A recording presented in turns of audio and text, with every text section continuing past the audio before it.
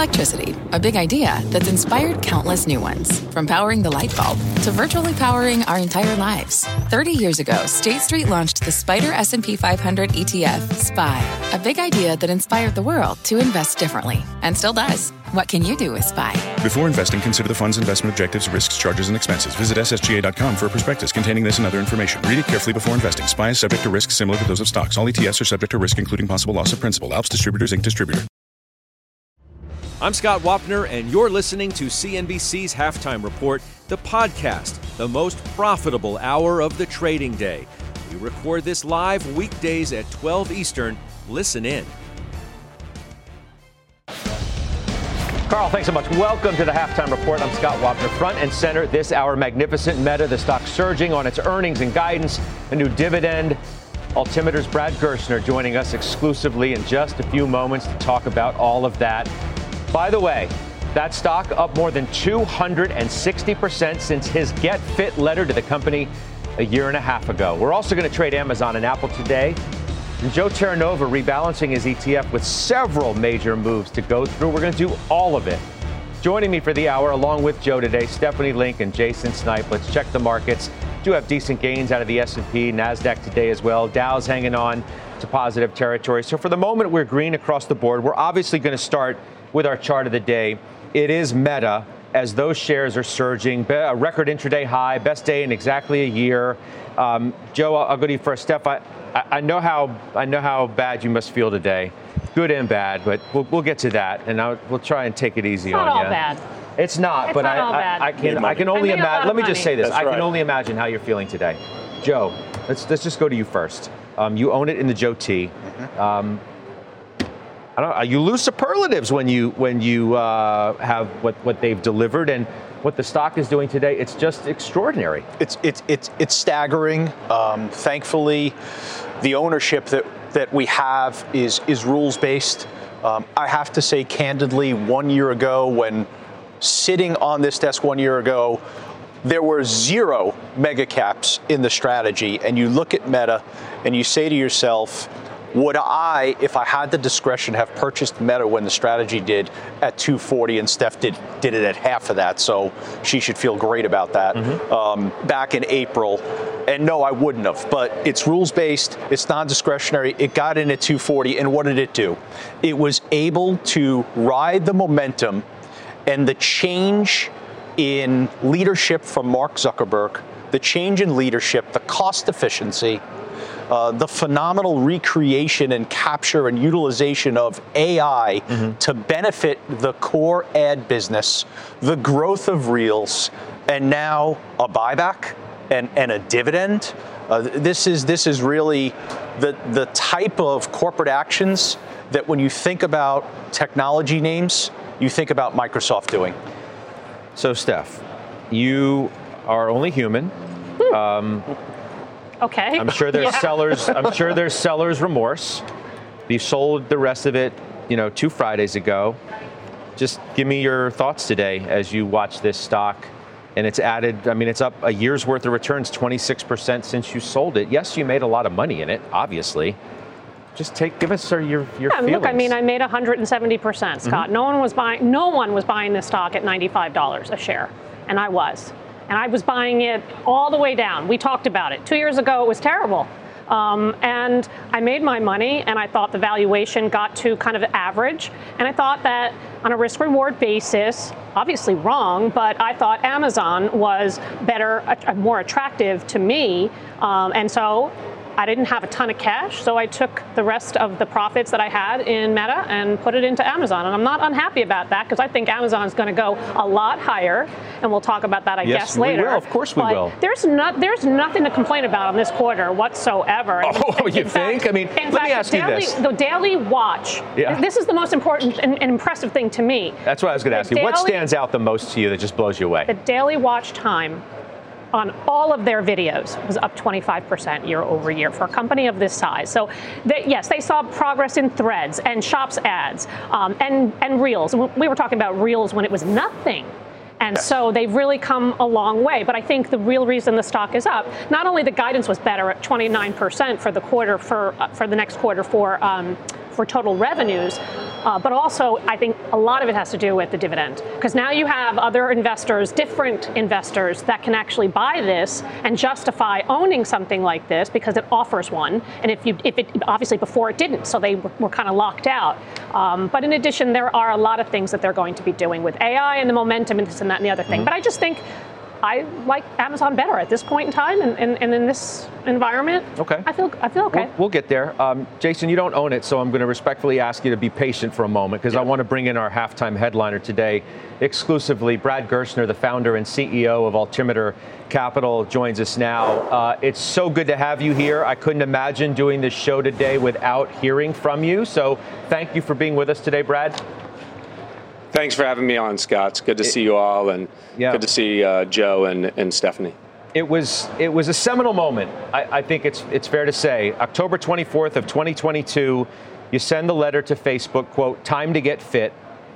The stock is up 267% since your letter.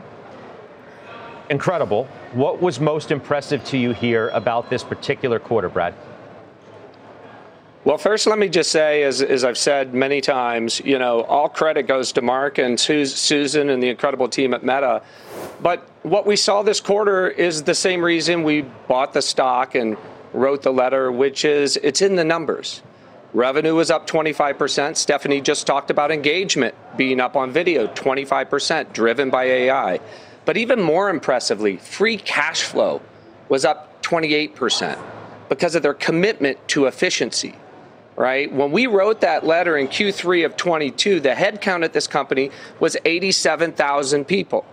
As of this quarter, it was 67,000 people. They've nearly tripled their earnings per person working at the company in over that 15-month period of time. And now the world is starting to see what we've discussed many times over the course of the last year. A year ago, everybody said that Google was king of the hill when it comes to AI, perfectly positioned for AI, and that Meta was nowhere in the game.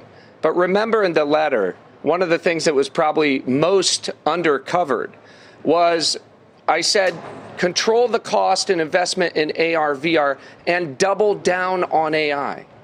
Right? That was a couple months before ChatGPT hit. And have they doubled down on AI? They are the single largest beneficiary of AI from a profit perspective in the public markets today outside of NVIDIA. And so I really think it's about that. And when I look forward at the stock, I expect it to continue to work because I expect the numbers to continue to be delivered. It's so interesting. When you wrote the initial letter, he kind of gave you the Heisman for a moment, then reported earnings, didn't pay any attention to what you were suggesting. Last night on the earnings call, he, being Mark Zuckerberg, of course, said, "I really think we operate better as a leaner company." Did you ever think you would hear Mark Zuckerberg say those words? I did, actually, right? I got a lot of grief, as you know. We wrote the letter on a Monday. They reported earnings on a Thursday. And I got a lot of grief, people saying, why would you do this? Mark has supermajority voting control.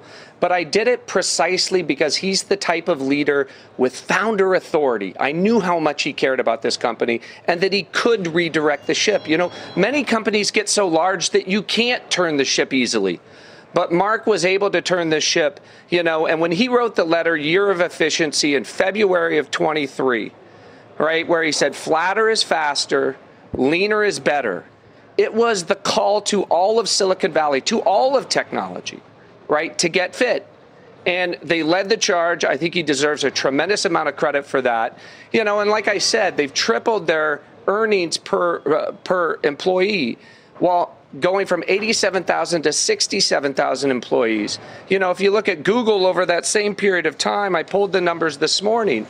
They have 187,000 employees in the third quarter of 22, and they still have 183,000 employees, right? They barely moved the needle on their earnings per employee over that period of time. So it's not that this got easy for all tech companies, right? Execution matters. This is a founder at the top of his game who's doubling down on AI and who's going to lead the next super cycle rather than get left behind by it. I thought that Deirdre Bosa, just before we came on the air, just made a wonderful point. that the proof of what this company and Amazon and the like is that they can innovate and return cash to shareholders and at the same time still get more efficient. You just wanted their spending to be more targeted toward what I guess you saw where the puck was going, rather than on some moonshot, which may pay off, may not, but it wasn't going to be the big needle mover for the future. You know, I mean, if you think about it, they're going to spend $20 billion this year on Reality Labs. Just to put that in perspective, the market is assigning, that's $6 in earnings. The market's assigning a 20 times multiple to the company. So that's effectively an implied valuation of negative $120 per share for Reality Labs. Now, I happen to think that, as Mark said on the call yesterday, there's an emerging synergy between the work that they've done in Reality Labs and what's going on in AI. Look at what happened with the Meta AI glasses. Look at how they're leveraging their infrastructure, almost 600,000 H100 equivalents. Look at how they're leveraging that into an open source model that will bring us open source AGI and Llama 3. So I actually think the investment that they've been making in AR/VR today is a lot more valuable than I thought it would be a year and a half ago. But that was before ChatGPT. And so we see that, that value growing. But they also, and credit goes to Susan Li, they're taking this balanced approach between returning cash to shareholders by way of buybacks and dividends, at the same time making extraordinary investments in the business. Just $20 billion in just Reality Labs alone. I think that negative $120 billion or $120 a share in attribution to Reality Labs will end up being a positive enterprise value. In much the same way we gave negative value to AWS when Amazon was incubating it, some 15 years ago. But the truth is, it turned out they were digging the largest gold mine in the history of corporate America in plain sight, while Wall Street was attributing negative value to it. Let me ask you this. I do have another question related to Meta's, earnings and that. But the week that was, what did we learn this week about the hyperscalers relative to AI? It's seemingly starting to distance themselves from each other rather than trading in a pack. Is that the lesson of the week? It obviously speaks to what Microsoft did and what, in some respects, Alphabet didn't do. And now Meta on top of that. Amazon has its own AI dreams and hopes, and through Anthropic, and then the announcement they made with Rufus yesterday. But what did we learn this week? Well, I mean, Scott, we've been talking about this over the course of the last year.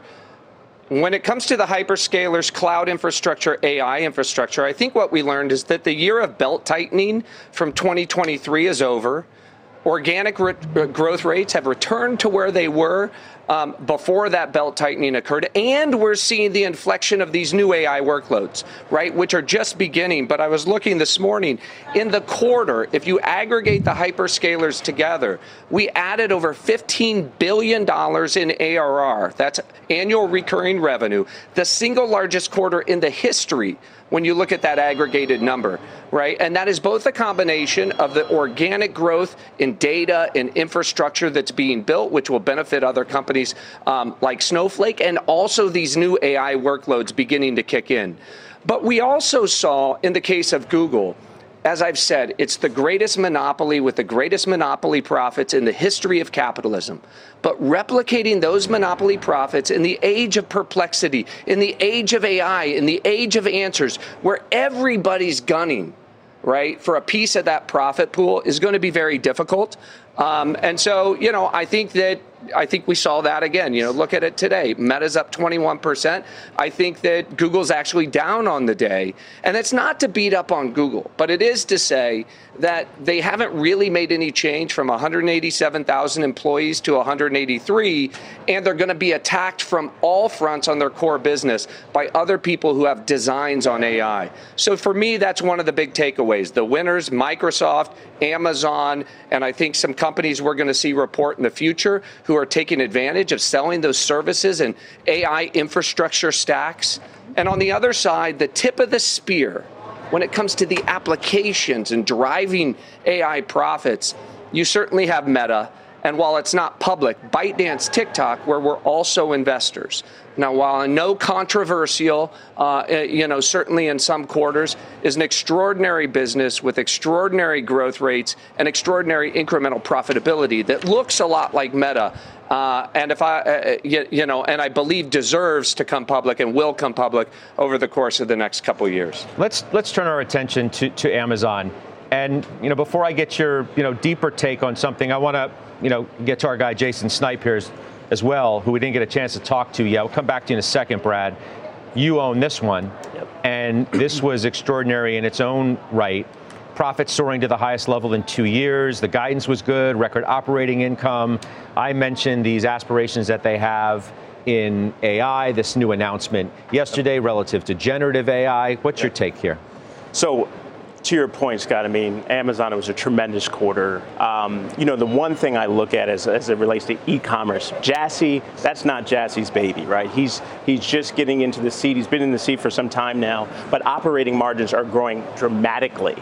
And you're seeing the growth it accelerating there. Also, obviously, AWS, which is his baby. The numbers were in line, but the guide going forward, you're seeing some momentum with AWS. The Anthropic play, their user base, what they're going to be able to do with AI was a very exciting call. So we remain extremely bullish on Amazon, and I think that there's continued upside ahead for sure. Steph, you were, admittedly, quote, a little nervous going into this print because, as you suggested earlier, the money that you had made out of Meta, you kept pouring back into Amazon, incrementally getting bigger in that name. So now what? Yes, it actually is my second largest position. So I was nervous because there was so much love for the name from the sell side and the buy side, but rightfully so. When you look at that quarter, they grew AWS of 13%, but that expanded 50 basis points. And to Jason's point, it's on track to get to 17, 18% maybe by the end of this year. They also grew their ad business, which was really surprising, up 27%. That expanded 100 basis points from last quarter, and that was pretty impressive. The retail beat expectations at this wide of a margin the first time since 2018.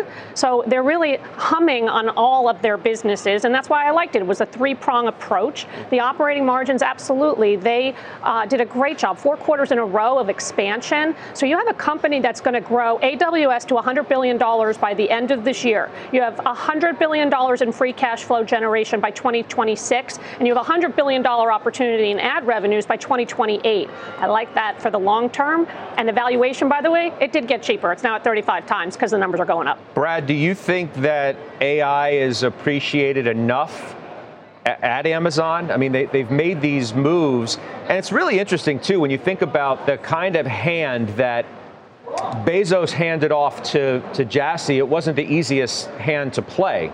It was a bloated company in many respects. The trends were moving in different areas, and he's had to be his own magnifier of where they were going to deploy their CapEx and go more heavily towards AI and the opportunities that it might present. What's your read here? Well, I give a tremendous amount of credit to Andy Jassy, Adam Selipsky, who runs AWS and the team over there. Remember, they're the market leader in cloud. We talk about them as somehow they're coming from behind. They've got a dominant retail business, which is going to benefit from AI. It's going to benefit through better targeting of ads, better targeting of merchandise. And I think that Jassy will continue to drive efficiency in that business. And then when you look at AWS, it's the market leader. A year ago, I was concerned, and some others were, whether or not Microsoft's early lead because of their partnership with OpenAI would cause a bunch of customers to leave Amazon and go to Azure in order to take advantage of the benefits of OpenAI. We didn't see that. We saw almost no customer churn. They signed the deal with Anthropic. Anthropic's on a tear. They're going to have models which are every bit as good, in the near term as ChatGPT 4 and 4.5 Turbo, et cetera. And so this is a great, healthy, competitive race in the landscape of models. Their customers, are continuing to voraciously move their data into Amazon, many of them putting it on Snowflake in Amazon or Snowflake in Azure, by the way. But that's what we see. Everybody standing up their data and then leveraging new AI workloads. Remember, at the end of the day, just telescope way out for a second. What is this AI business all about? Right? The founders of Snowflake said to me the other day, he said, when we got into this business, what we dreamed of was setting data free. And set the data free so that every company on the planet can make better decisions with their data. We're now leveraging machines rather than just humans to make better decisions with data. That's what AI is. Artificial intelligence is leveraging the power of machines, which can look at giant patterns within data to predict what is the best decision going forward, whether it's language, whether it's video, et cetera. And so I think we're seeing the beginnings of it. I was holding my breath in this quarter. I didn't know whether it would land this quarter, next quarter, or the quarter after that. It's hard to know these things with any precision, but we're starting to see. We've answered the question. In fact, we're going to see a lot of inference. We've talked a lot about NVIDIA over the course of last year, and let's remember those folks, too, in this whole conversation. Everybody said at the end of last year, we had pulled forward all of the training. You know, this was dark fiber from internet in 2001. It was overvalued, despite the fact it was trading at 20 times earnings, its lowest multiple in history. Now it's up 25 or 30% after opening the year down. And why is it up? It's up because Microsoft just told us there's massive inference going on within AI. It's up because Amazon told us the same thing. It's up because Susan Lee from Meta just told us yesterday that they're going to make huge future investments in infrastructure, read NVIDIA, in order to support all of these initiatives. And so, you know, to me, that's really the answer that we got today. I'm happy for Stephanie and crew being in Amazon. It's one of our top 3 positions as well. You know, so we're big believers. You know, before I let you run, and by the way, you know, Joe is not in Amazon, but Joe has just also rebalanced his ETF in a quarterly rebalance in which he added, I want you to talk about this for a minute, and then I want to get Brad's take because Brad's in this name. You added Uber, okay? I mean, you bought Tesla, you bought AMD, Palantir, Texas Instruments, Zoom Video, you sold Fortinet, and we can put these up on the screen because we're not going to go through all of them, but talk to me about Uber, why you bought that, and it's one of Brad's largest holdings, and I want his take on the other side of what you said. It was very easy for the rules to acknowledge that it was time to buy Uber. It's the birth of profitability. It's the birth of profitability. You could also recognize that in Zoom and in Palantir, and that's what the strategy is doing in going into those names, recognizing that finally the profitability is here as well as the momentum. Yeah, so again, just to underscore, it's Tesla, it's AMD, a stock that's just had an incredible run into its own earnings number, sold off a bit on that, of course, but nonetheless was up like 80% in 3 months. Texas Instruments, that's an interesting one because you're in, you're out. Now you're in. Palantir's back, Zoom's back. Brad, what's your read on this? Well, I'm glad Joe's in it. We're in it. There, you know, another company, Dara Khosrowshahi, who's done a tremendous job of driving margin expansion through discipline on the expense side of the business and leveraging the power of AI and everything from code generation to how they're pricing rides for consumers. And so, you know, I think that's another one, another good one in the stable. You know, one thing I would just say, Scott, because I know you're going to kick me off here. You know, we sit here on a Friday and we talk about all of this compounding, all of the great stuff, you know, that's happening with these companies, where the emergence of a new super cycle, you know, but all of this progress is not distributed equal, right? And there are a lot of folks, you know, who do have exposure to the stock market, but a lot of folks who don't. And in the age of AI, you know, I'm going to give a plug again to Invest America 24. We've got to give investment accounts to every child born in America. It only costs us $3.7 billion a year to give everybody skin and upside in this game. And when you watch these numbers, when you see these companies compound, they only can do this because we live in a free market democracy that everybody contributes to. And so I think it's really important that everybody has upside in this game. You know, 100 years ago, a lot of your net worth was about your labor. Today, it's about your assets, right, as those assets compound. So we need to make sure that the 70% of people who are being left out of the game of asset compounding are brought into the game. You know, because I don't think this is one day in the life of AI. We're at the very early stages. GDP is accelerating over the last 200 years. It's not decelerating, but we just need to make sure that the progress is a little bit more evenly distributed. I appreciate you talking about that. Again, I know how dear it is to you. And I also know the groundswell that's sort of building around this. So you keep us updated on where this goes. Invest America 24, you've mentioned it several times on our program, and I'm glad you have. Brad, I appreciate it very much. Thank you. Thanks for having me on. All right. Take care, y'all. As Brad Gerstner joining us. Boy, who'd have thunk that we'd do Apple in the B block? What does that say about the sign of the times? We're going to kick Apple around. What do we do now? It may have been the most uncertain one coming in, and did it answer any questions coming out? Talk about it next.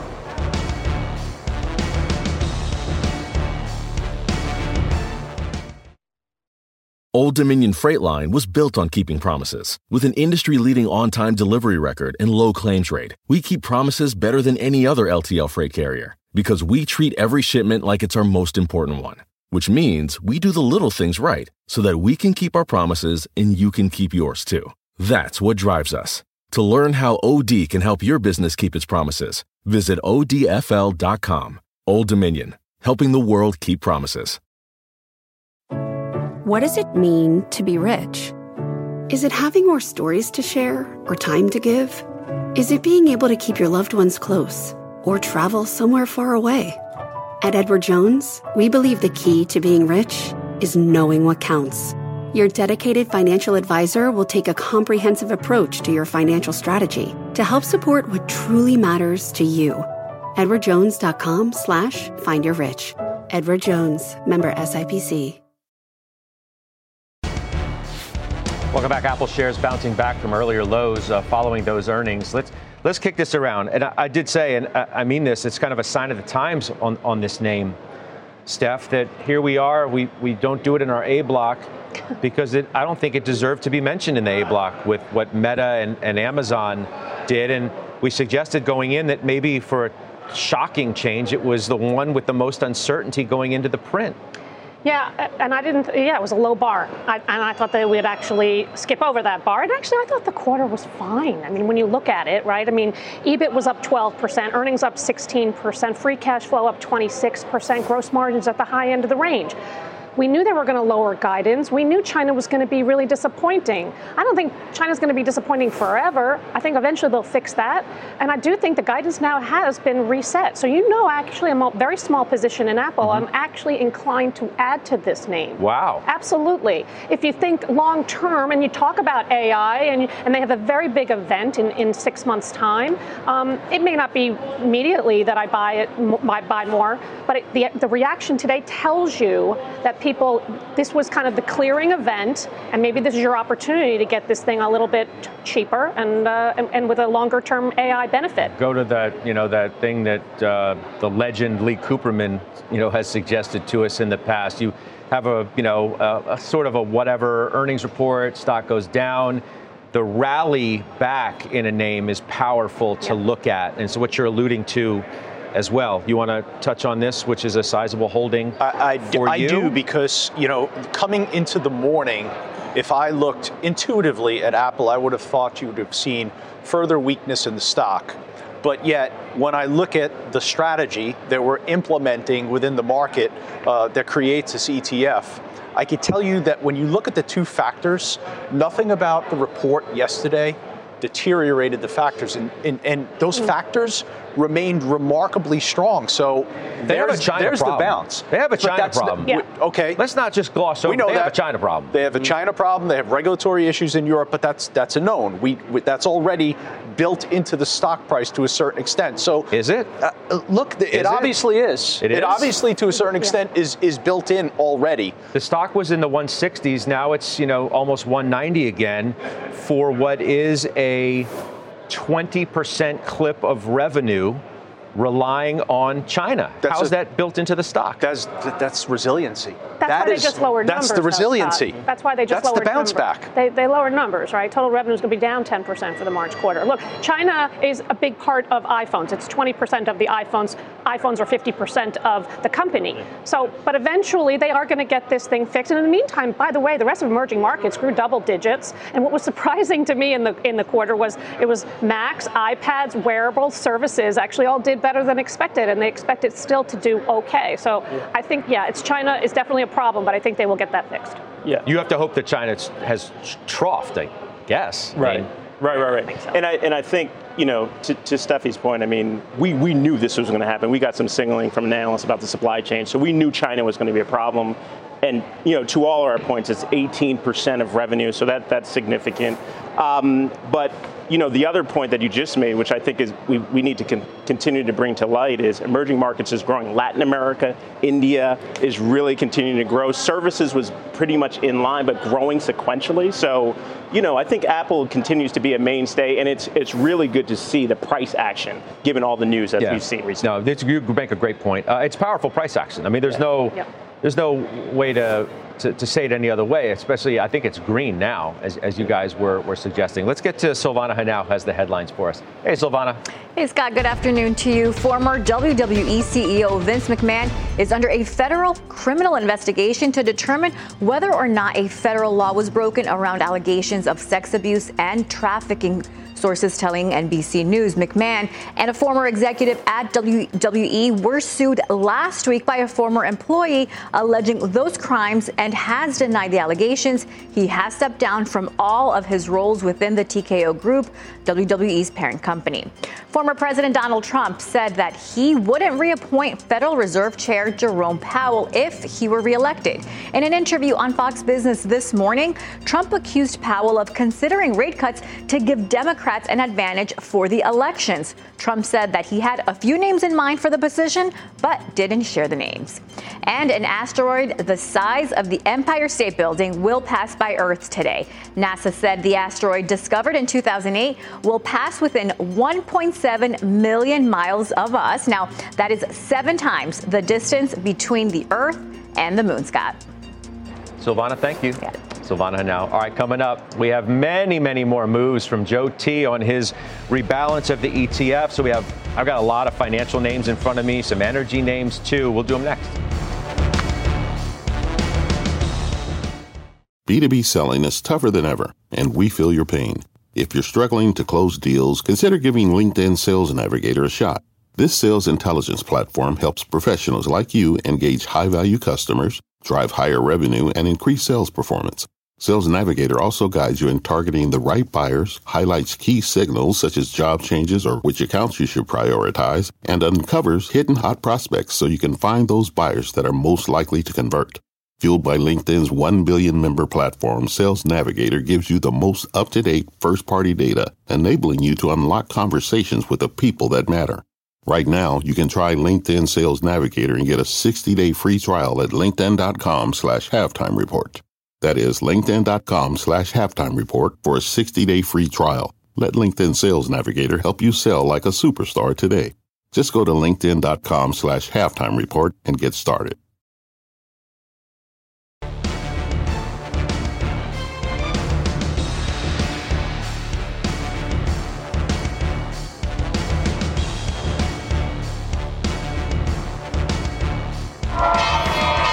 Welcome back.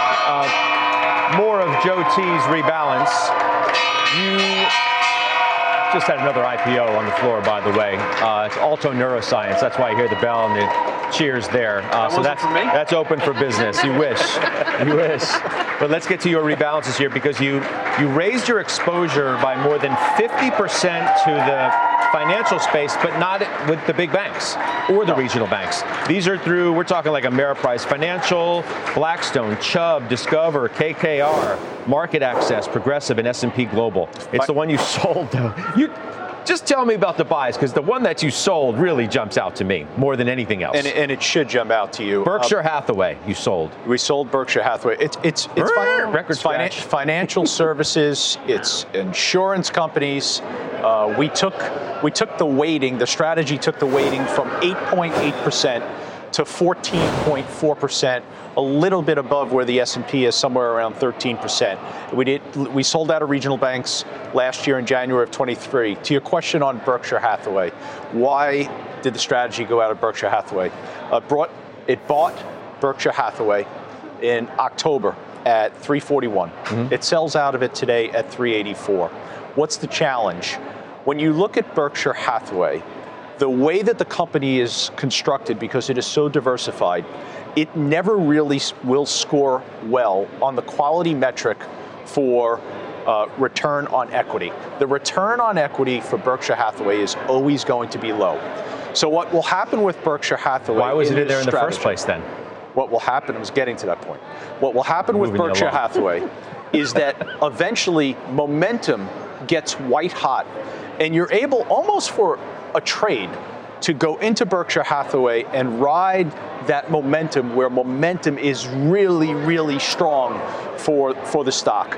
We did that back in 2021. Yeah. It was done again here in 2023. Can we see a 1 year on this, guys, please? It's been phenomenal, but we made a profit on it. We went into 341. We just sold out of it recently. But because, as I said, fundamentally, Berkshire Hathaway is never going to score well on something that we value, which is return on equity. Hey, sometimes you got to make an exception to the rule. No. The rules are the rules. And if I didn't follow the rules, I don't think I'd be in the position I'm in. All right. So the rules, by virtue of the rules, you've cut your energy exposure in half. Yeah, it's interesting because what financials benefited from in terms of ownership really came from energy. The strategy was dramatically overweight energy, 12.8%. We're down to 6.4%. We had 16 names. The strategy sold out of 8 names. Didn't sell out of them for any fundamental reason. These companies are fundamentally in strong position. Out of Chevron, this was a Exxon, breakdown. Conoco, EOG, Halliburton, Oxy, and SLB. This was a breakdown in momentum. We're still maintaining ownership in some natural gas type names like ONEOK, Coterra. We have some refiners like Valero and Phillips 66. Still have a slight overweight to energy, but just not to the intensity that we previously did. Steph, you've been getting bigger in SLB. Yeah, that's a big weighting though, 12%. 12.8%. That's very, very big. So I understand what you're doing there. Yeah, but listen, we had Chevron, Conoco, and EOG from January of 2022. So we rode a really good wave. Right. No, absolutely. But it's 4% of the S&P 500. So I understand why you're pulling that back for sure. SLB, SLB fell on the Saudi Aramco news earlier this week. It fell 7% because CapEx from Saudi Aramco is actually going to be less than expected, from 13 million barrels a day to 12, which is what they're currently producing right now. So not to get too into the weeds, but it's about 2% of EBITDA in 2027. So I thought it was way overdone. This is best in class, #1 oil field service company in the world, trading at 13 times forward estimates. Just beat, and margins are going higher, and free cash flow is also going up. So Chevron was bounced. Yep. You bounced it this week. I did. Yeah. So, I mean, for me, and we talked about it obviously earlier in the week, but, the stock was down 17% last year. For me, as it relates to earnings revisions, they are going downward in energy, and earnings were revised down 14% for Chevron. So that's why we decided to unload it. All right, coming up, we have more committee moves. Jason sold an industrial name. Got some more Joe T rebalance moves as well. And Mike Santoli's next with his midday words. We got a lot still ahead.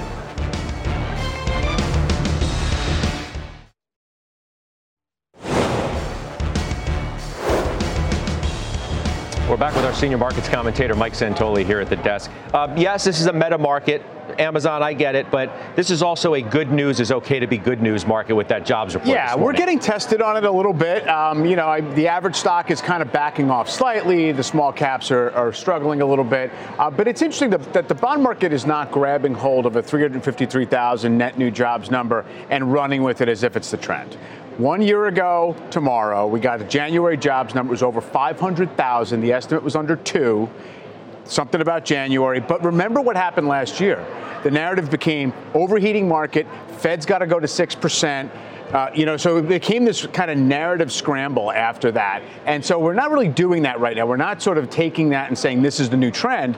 But big takeaway, economic resilience plus inflation mostly going the right way. enables us to wait for the Fed to have the data go its direction. And yes, it's okay. It's still a little bit of an uneven market, let's be honest, but not fatally so at this point. Got through a big week. We got a few hours left to go, but we survived it. Fed meeting and all these mega caps, and they'll come out net positive for sure. Right. And bond yields, for as much as they got, jerked around today by the number, they're in the range. It's gone 10's gone from 3.8 to 4.2 in the last month or so, and we're right in the middle of it. See you on closing bell. Look forward to that, Mike Santoli. All right, coming up, even more moves from Joe T's Rebalance. Some big trades in the consumer space. We're going to do those next.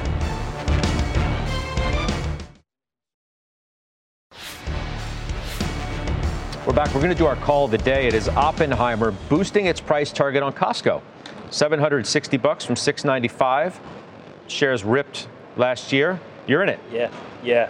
So, for me, Costco continues to be a compounder in this space. What I think for me is really important is discretionary trends are continuing to improve. Inflationary trends are starting to come down. That annuity income on the membership growth. So I really continue to like Costco in the consumer space. I think that's the one to own. Okay, so Joe, you own it in the Joe T. Now, in terms of rebalancing out of some consumer-related names, you bought Coupang, Ulta, you sold Marriott, Booking, TJX, Steph, Ross, Burlington, and Aptiv. Talk to us. All right, so in TJX, it's a very tough sale. This is an outstanding retail name. The problem with that is that the fourth quarter, relative to the market itself, TJX really didn't give you very much.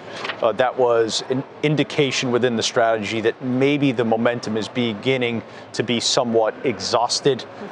Keep in mind, this is a quarterly rebalance, so it's something that we could go back into once again relatively easy.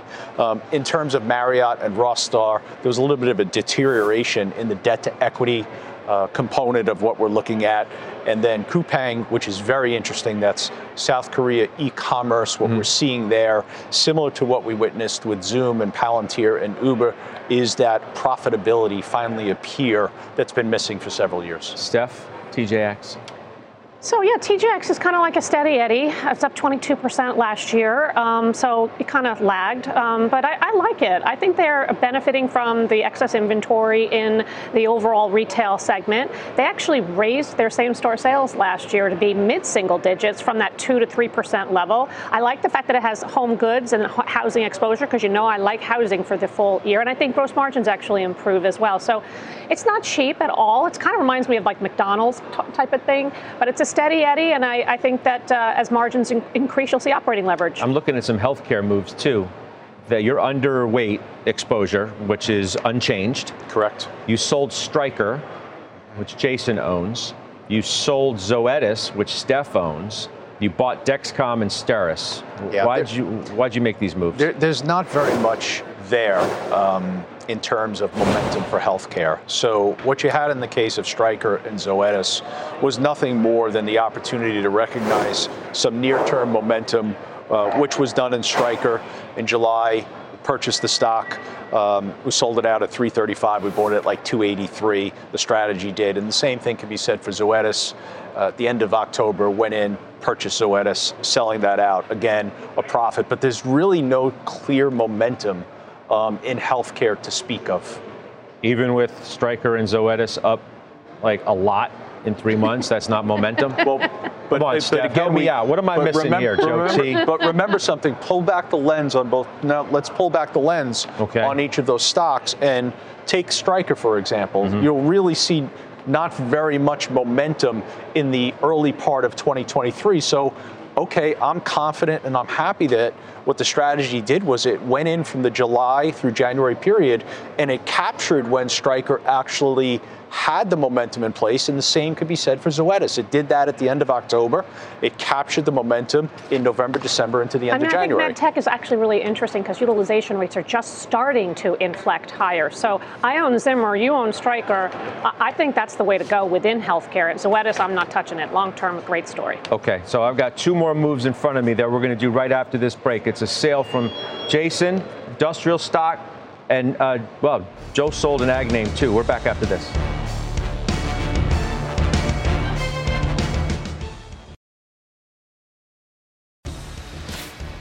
Closing bell. Tom Lee. What more needs to be said? He's got a big target for the S&P. We'll see if we can get above 49.50 today. So I hope you'll join me 3 o'clock Eastern time. Jason Snipe, final trade. MasterCard cross-border volumes were up 24%. I like the momentum here. Stephanie Link. American Express, a little bit cheaper than MasterCard, but they had net new customer acquisitions at 2.9 million. The rebalancer. 4 names have been in the strategy since inception of November of 2020. Amphenol is one of them. The others are Clack, Synopsys, and Cadence Design. Wow, they've met the rules for the entire time. The entire time, all technology names. Right now we have software at 13%, semis at 10%. Okay, so we are going to track this move in Meta and everything else, and I will see you for the last hour of the week. Closing bell. Exchanges now. You've been listening to CNBC's Halftime Report, the podcast. You can always catch us live weekdays at 12 Eastern, only on CNBC.